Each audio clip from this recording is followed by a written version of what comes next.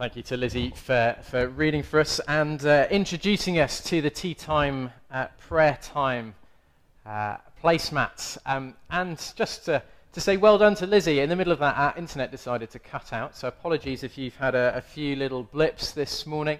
It's part of the joy, maybe, of going live, that these things happen. Well, we're going to spend some time looking at those verses from Luke chapter 3.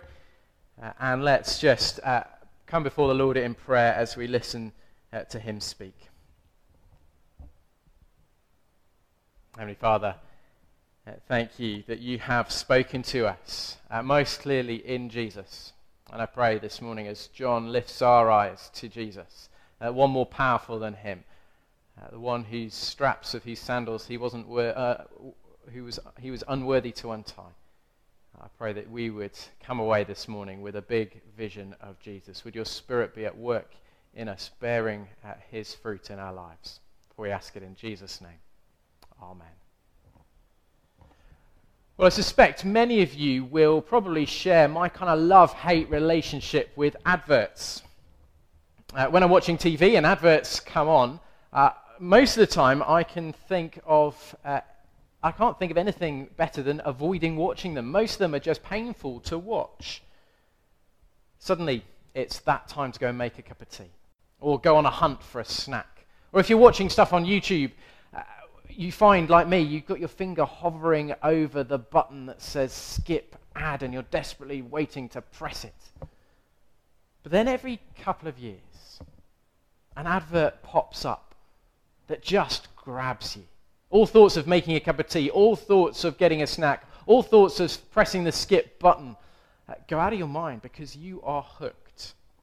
It might be the gorilla playing the drums. It might be chickens selling cars. Or it might be perfectly choreographed car parts. But whatever the advert is, you're hooked, you're grabbed. It captures your imagination. Now, there's a sense, I think, in our passage this morning that the crowds were being grabbed, being hooked, having their imaginations captured. But it wasn't by adverts. It was by a preacher.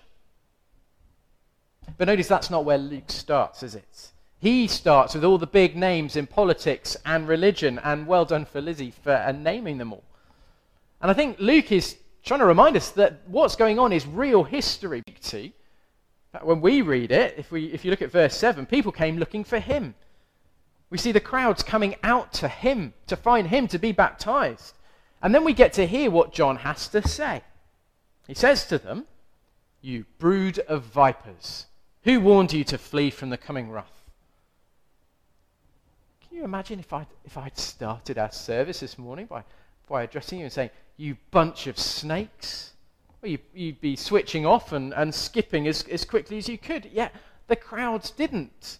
If you look on to verse 10, the crowds stick around and they say to John, "What should we do then?" The crowd are recognizing that what John is saying is really important. They're realizing that in John they have a prophet, one who speaks from God. God has been silent for the last 400 years, and now he's speaking again through John as he preaches, we're told in verse 3, a baptism of repentance for the forgiveness of sins. John's words, John's baptism, were all about repentance, real repentance. Real repentance so that people would know and experience the forgiveness of sins. He was the one who, in the words of Isaiah 40 that are quoted, was coming to prepare the way for God himself, to prepare the way for God's arrival. Now, if you were to imagine that the Queen were to turn up in Thurmby, what kind of things would have to happen? Well, probably the potholes in the roads would be filled in. Various things would get a lick of paint, and lots of different roads would be closed.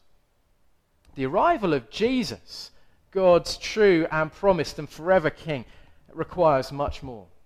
You see in that quote from Isaiah, it's not potholes that are filled, but valleys. Mountains and hills are made low. Crooked roads are made straight.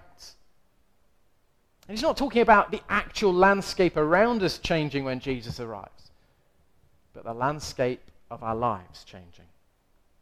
To know and experience the forgiveness of sins, to see God's salvation, requires real repentance. Now, we live in a very different time, different part of history to the crowds in this passage. Jesus, in some sense, has already arrived. Last week we heard how he, aged 12, was in the temple. His parents left him there and then got worried and they went and found him. He really existed in history. He's arrived, he's lived, he's died, he's been raised again. And yet, in another sense, we still wait for Jesus' arrival.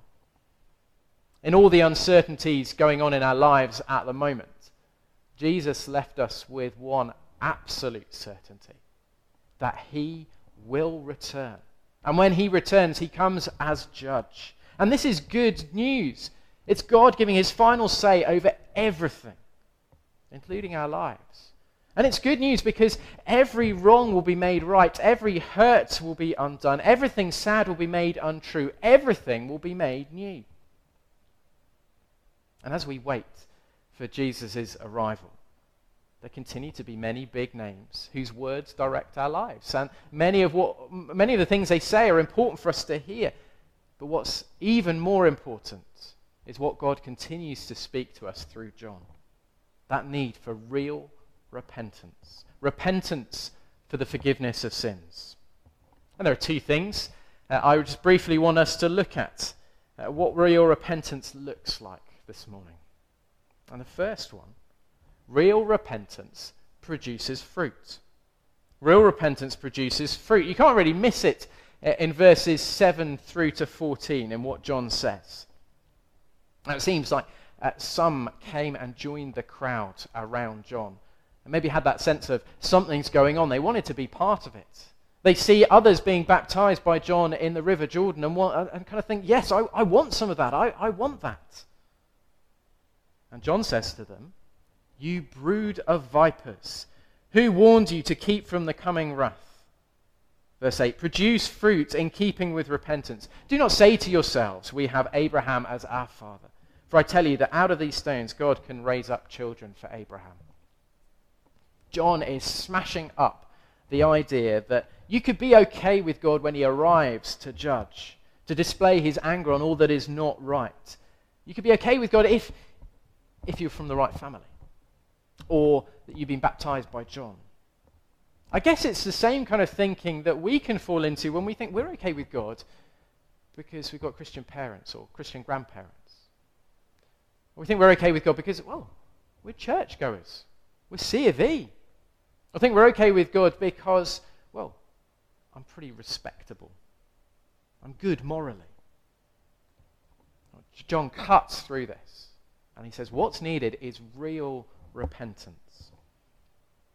Repentance is that idea of total change. It's the realization you're driving up the motorway the wrong way and then doing something about it by turning around. Except in our lives, it's so much more serious than driving up a motorway the wrong way. It's living against God in his world. It's life ensuring your actions adjust. It's life content with what you've got. Repentance impacts every part of our lives, but John here zooms in on how we relate to other people when it comes to our money and our possessions. And the picture of the fruit that's produced is that the desire to have more is replaced with the desire to be generous. I tell you what, there is nothing better than discovering that the generous life is a far bigger and better way of living. One way we've tried to live that out recently as a church family is by setting up a discretionary fund. And I want to say a big thank you to those of you who have given generously to that. It's there to provide one-off gifts to those, primarily in our church family, but not exclusively, who find themselves in financial crisis, to meet that need in that moment. It's serving God through serving other people in the ordinary and the everyday. Real repentance produces fruit. But it's only possible because of the second thing that we see about real repentance. Real repentance is all about Jesus. Real repentance is all about Jesus. John's message of repentance for the forgiveness of sins only makes sense when it leads us to Jesus. And you see, that's exactly what John does. If you look at verse 15, the people were waiting expectantly.